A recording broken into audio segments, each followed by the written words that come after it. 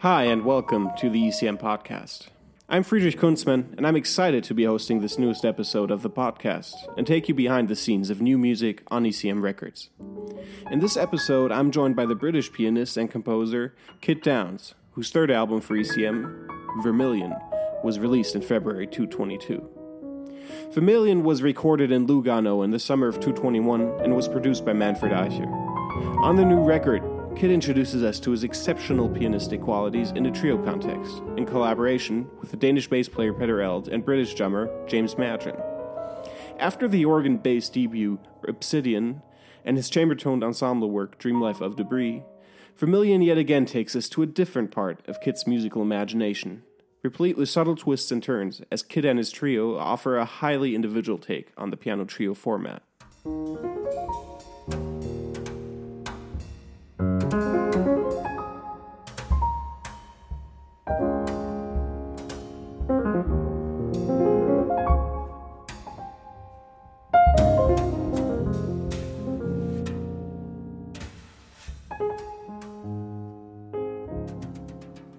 Kit, welcome to the podcast. Thanks very much. I'd love to get started by trying to put this new record of yours into context with your last two ECM outings. Mm-hmm. You're shifting the format again, and you introduce us to your trio partners, Peter Eld and James Madron. Mm-hmm. Can you put this record into context with the last ones? Do they have anything in common with each other musically? Or what are their differences, apart from the obvious changes in instrumentation and collaborators? Yeah, I think all the changes between the records are all defined by who's involved first. So I think that's kind of key, like who I'm writing for. That sort of dictates the aesthetic and the flow, and many different decisions are dictated to by who I want to play with, basically, for that project. Of course. So for the first one, it was just me, obviously, and that was more about my own. That was more about revisiting a thing from my youth of just traveling around playing different organs in the area where I'm from. So it was a bit of a nostalgia trip, but it was also me stretching myself, trying to make a whole record of solo organ, which I hadn't done before. I'd only done collaborative things up until that point. And then the second record was me trying to stretch myself in terms of trying to put the organ in a broader context. So to make it part of an ensemble, which is, organ isn't usually an ensemble instrument. I mean, other than with choirs, and sometimes with orchestra, but not very often. It's usually quite a lonely gig. In a way. Yeah. And especially not with instruments like electric guitar or cello or saxophone, things like this. Piano as well. And part of the game of that record was to try and play with perspective in such a way that you could see organ sitting sonically alongside these other instruments that are of a much smaller scale in a way. And to try and create an illusion in a way of the idea that these instruments could all feel as big as each other in different moments in the music and move in and out as equals in terms of their sonic capacity, which is not true. If you sit in a room and play an organ at the same time as a cello, there'll usually be a pretty clear winner out of those two if you're playing at a sort of average volume. And also it becomes very roomy and you lose a lot of details. So the second record in that way was really almost like a sort of audiophile experiment for myself to try and play with instruments that don't normally record together, and to do it in a way that's very close-mic'd and very detailed, rather than just putting a stereo pair at the back of a room and trying to make our levels work in the room. And then the third record, especially because I knew it's going to be with Manfred, so we weren't going to have all of that editing post-production options, because it's done the way that he does it, which is 2 days recording, 1 day mix. And that happened at a point where I was really up for that as well, actually, because we'd had these two records where there was, well, the first record is all live, but the second record was very edited, and even to the point where that's how the compositions grew, really, was through the editing. So then the third record was all live takes no headphones, no separation, no edits or anything like that. It's a very purist kind of record in that way, and you capture a lot of the sound of the room. It's very live in that way, and that was quite a nice, refreshing change from the one before. So I guess the answer is that it's linked just by where the last record left me in terms of my interests and what I was interested in pursuing in terms of process. Once I had achieved that idea that I wanted to do in the first record, it led me somewhere else to the second one. And again, once I'd done that with the second record, it led me into somewhere else that I wanted to try with the third. So it sort of connects the dots by how, not opposing they are, but how... one approach basically triggered the next one. Yeah, they just all scratch different itches, I guess, to put it not very eloquently. But And you've been playing with Petter Eld and James for a while now. James and you go way back to your college days. And you've been playing with Petter for a long while in various projects too. Mm-hmm. Could you talk about your collaborators a bit more? Sure.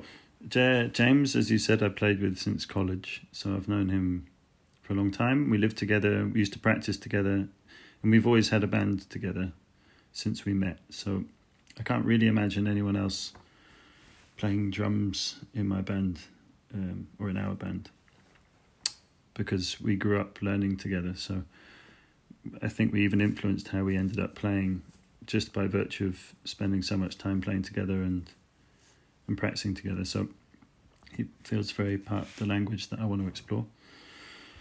I sort of rushed through that because it's such a constant in my musical life, James, in a way. So he's implied in a way. Yeah, it's almost in my head, although I don't take it for granted, but it's just I can't imagine not ever playing with him. So that's sort of how it is. Then Petter, I met a bit later through seeing Django Bates play, and I was struck by how free the music felt that he played, but also how complex it was. And I love that idea that something complex can make you more free at the end of it than less, because although there are more hoops to jump through, it also requires a purer and a quicker response, because the stress is on and you have to go with what you have at that moment. And if you have the spirit of just letting things be what they are in that moment in the music, then you can kind of navigate it in a free way, which he does. And it's because he also has great trust in his own ability to be able to do that. And also both of them bring out good things in me. That they both have the way they interact together is quite high energy. And you talk a lot about Petter Eld's competence and abilities as a free improviser, giving you counterpoint on that end. What are James' qualities that you cherish? Well, James has got this incredible drum technique where he can play everything that he can play loudly. He can play it very quietly as well. So he can be just incredibly intense and detailed and very full, but at a very low volume. And he plays with those dynamics all the time, so he plays loud as well, obviously. And that technical control means that he can just articulate any idea he has at any point. And he also has, like Petter, he has a very fluent natural ability at getting through complex rhythmic material. So when you get them two together, it becomes very playful very quickly. But there's also, both of them are a little bit stubborn as well, and as am I. And I think but also open. And that's a really nice thing that we've found, I think, together, is that we both are happy all three of us are happy to kind of hold our own and play against each other sometimes, but also play with each other's ideas when the time is right for the music as well. So it feels quite free in that way, that we can all disagree and agree in the music when we feel like it. Again, it facilitates real choice in the music. When you know where someone stands with what they're playing and what they're doing at that point, it actually gives you a choice, a proper choice to go with them or not. Or people don't get stuck in their roles. Like bass player has to play on the downbeat every bar and lay the chords really obviously, and James has to keep time. And these roles can evaporate then, because it becomes more of a discussion, a more equal discussion.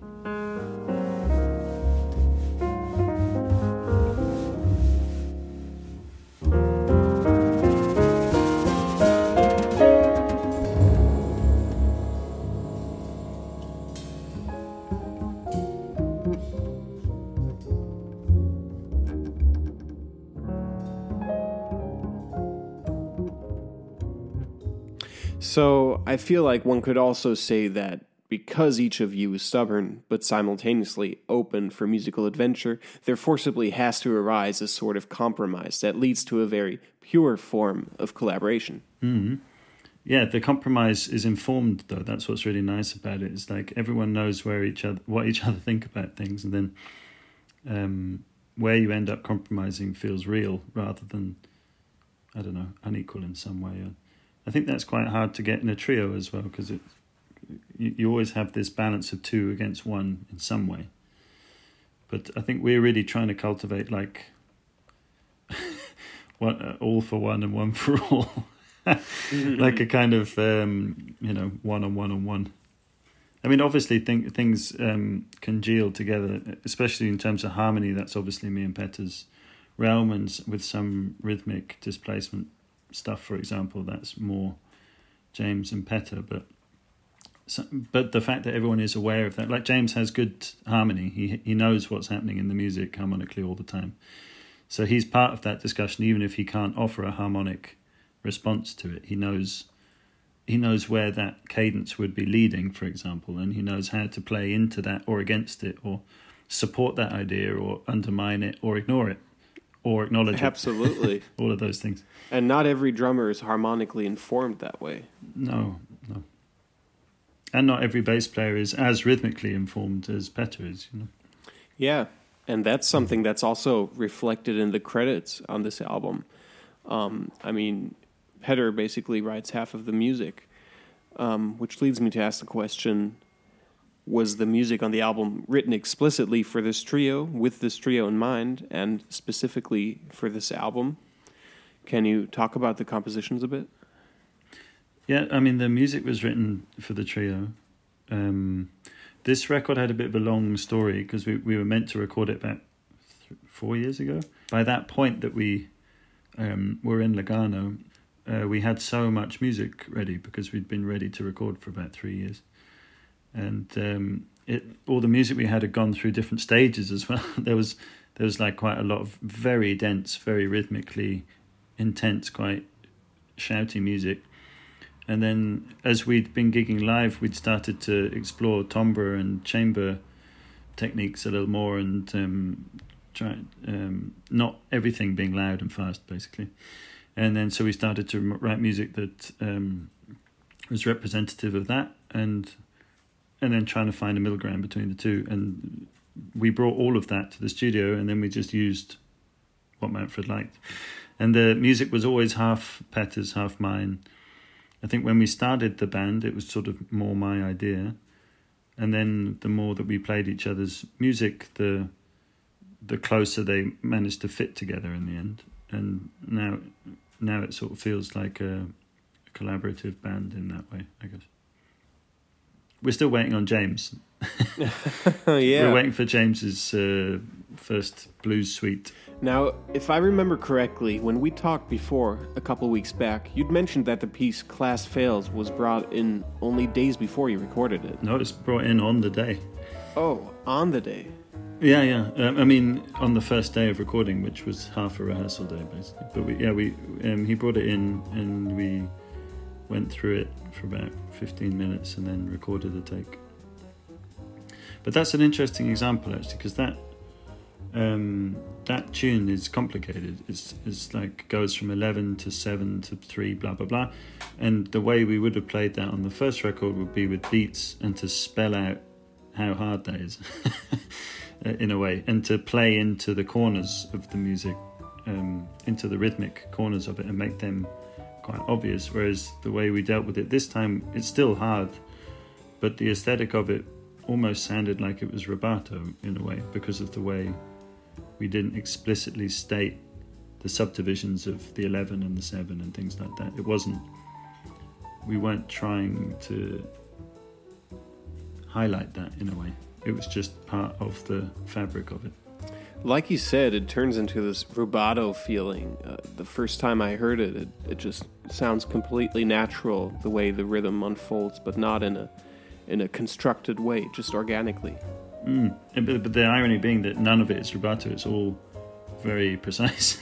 But I think that was kind of a nice I mean, like I was talking earlier about how what I liked about Petter and what I wanted to capture in the band in the first place was this feeling that you could be more free when it's harder somehow. And that the idea with that tune is that it's an extension of that idea in a way that you could even become more relaxed and play in a softer, even more melodic, easy way on something that's very, very difficult. And that there's some contrarian part of my brain that likes that idea that you don't play into what the usual tropes of what those things mean. In terms of when you see something that's fast, you have to play a lot of notes, or when you see something that's hard, you have to fill in the subdivisions or whatever. You know, these kind of common twin rules that are attached to aesthetics that way. I think it's kind of fun to subvert that a lot. I think the same thing, that same idea of not playing into the typical or common things, is something that you do with the last song on the record, Jimi Hendrix, Castles Made of Sand. You don't just repeat the melody of the verse, the melody of the chorus, but you go somewhere else with the material and you deconstruct it. That's all quite written, that one, and it was because I wanted to. I love that song. I listened to that since I was a kid. But I also didn't want to just play it as a cover. That felt kind of weird too. And I also like this thing of arranging tunes where you just take bits of the DNA out of and then grow it up as a new entity from slightly altered DNA. So it can look completely different to the original thing, but it's still got some of the same bones in it. And I think I wanted an arrangement like that on the record somewhere, especially with a tune like that. And so it was just about grabbing bits of melodic material or bits of the guitar riff or rhythmic things from it, and then trying to use that to just make a new piece, basically.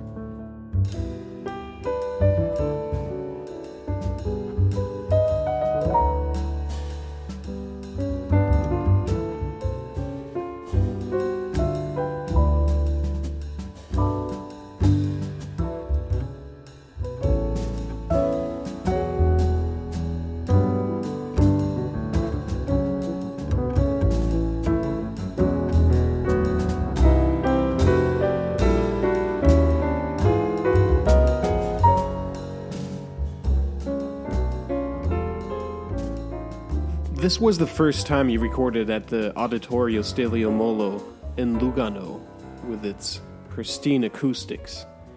Mm-hmm. How did the room impact your music? Well, James can't play loud in that room at all because it's boomy. So, I mean, it nearly rules out playing with sticks for most tunes, which is a huge thing for him to deal with, and we're just lucky that we have a drummer that can play with detail at a low volume, you know. But then what you can do is push everything in the mix very close up, so you get a lot of detail in the sound because it's recorded at a lower volume. So that's nice. But we didn't have headphones either, so we had to be able to hear everything in the room. We were playing like a string quartet, basically, but with drums, so that's hard in a way. It was it was very clear very quickly when we got in what tunes were going to work and what wouldn't, in a way. And we could have, like, I don't know, tried to hold whatever ground we thought we were trying to hold and be like, no, we'll do them anyway and we'll make it work, or we could just play to the room's strengths in a way. I mean, the room had such a particular sound and way to play in it that it felt like another player. Basically, it was like the fourth member of the band that had to be considered. You couldn't just ignore them and do what you would normally do if they weren't playing with you. I mean, in the same way, it's similar to how... it's an extension of working with ECM. They have an aesthetic that they like, and they have a history of that aesthetic, and you collaborate with ECM when you make a record for them. You don't make your own record and then they put it out. You work together and find, in a way, this common ground that we were talking about earlier, where everyone sort of gets to do their own thing enough. Yeah, and In the past, Kit, you've dedicated several concerts to pianist John Taylor, another musician who recorded extensively with ECM, and who you just mentioned earlier. You even dedicated your ECM debut, Obsidian, to him. Could you talk about your relation to him and the impact he's had on you as a composer? And would you say that figures in the music on Vermilion? Yeah, I mean, I loved him very much. I think he's amazing. He was kind of the first sort of person to support me when I was coming out of college and things. And he would listen to things and write me little supportive emails and things like that. That's how I got to know him. And I'd been listening to him since well before then. I'd been listening to the Peter Erskine records and Rosalind and things with Kenny Wheeler and things like that. And then, getting to meet this guy who was on those records was a big deal for me. And then for him to be as friendly and supportive as he was an even bigger deal, because I just sort of assumed he'd be too busy to give too much of a worry about a young piano student. But that wasn't the case. He was really supportive to everyone in the scene. So he was very generous, and I got a lot of confidence from him being nice about my music early on. And in terms of him as a player, I mean, yeah, he was just, again, he was very generous in the way that he played.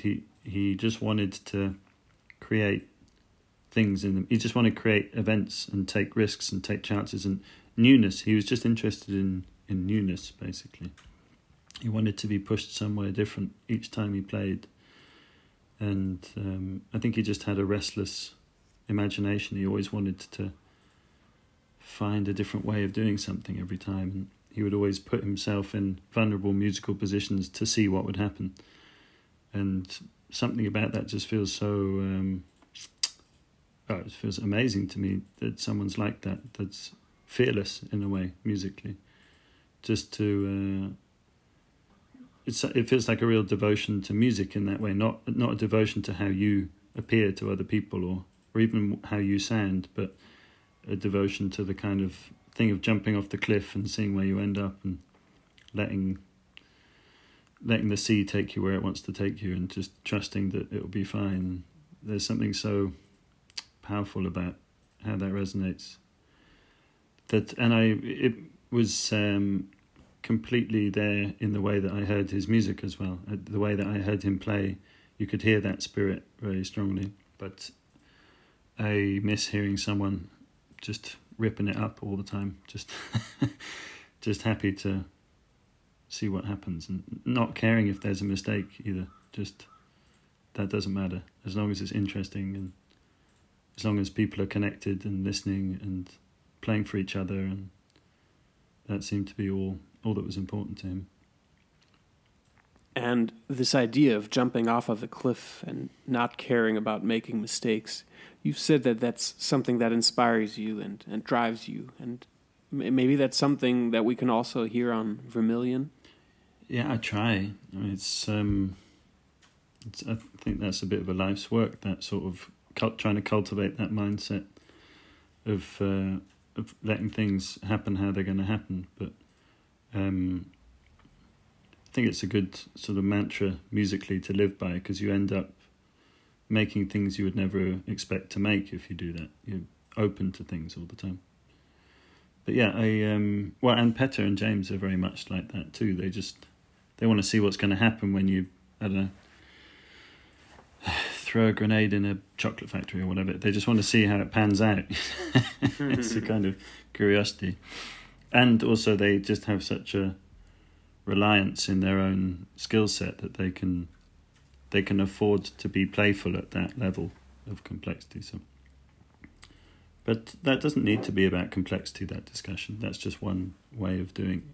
That's just one side of it, I think. I mean, you can be very bold and take big risks in things that are not necessarily having a chance of going wrong per se, but more in your choices of, I don't know, it could be anything, like who you work with or what instrument you work on or what type of music you draw on, or what piece you cover, or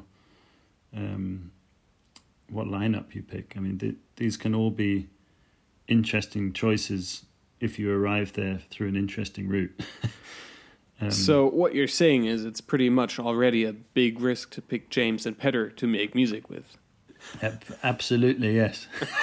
But a beautiful risk, one that I like, For me, that's like a very acceptable, enjoyable risk for me. And that music is a nice outlet for risk for me, because it's, risk in real life can be quite terrifying, but in music, ostensibly, no one really gets hurt, and you can afford to really practice that idea of being present and accepting, blah, blah, blah, those high ideals that we strive for. But, I mean, music is such a great playground for that. Okay, how about we conclude by talking about what it was like to record this new material with Manfred Eicher?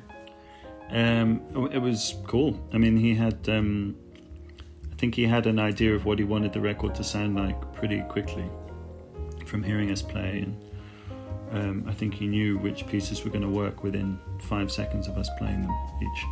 And it was usually about sound. It was usually about what piece fitted the room sound the best. It was a nice experience, it's very relaxed and very quick as well.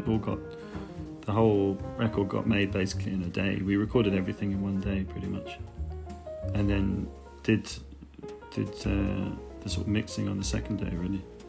I mean, the second half of the second day. So it was very quick, very fluent. It was just about getting everyone in a good headspace and then going for it. Which he's good at that. He's good at getting people in the right positive mindset.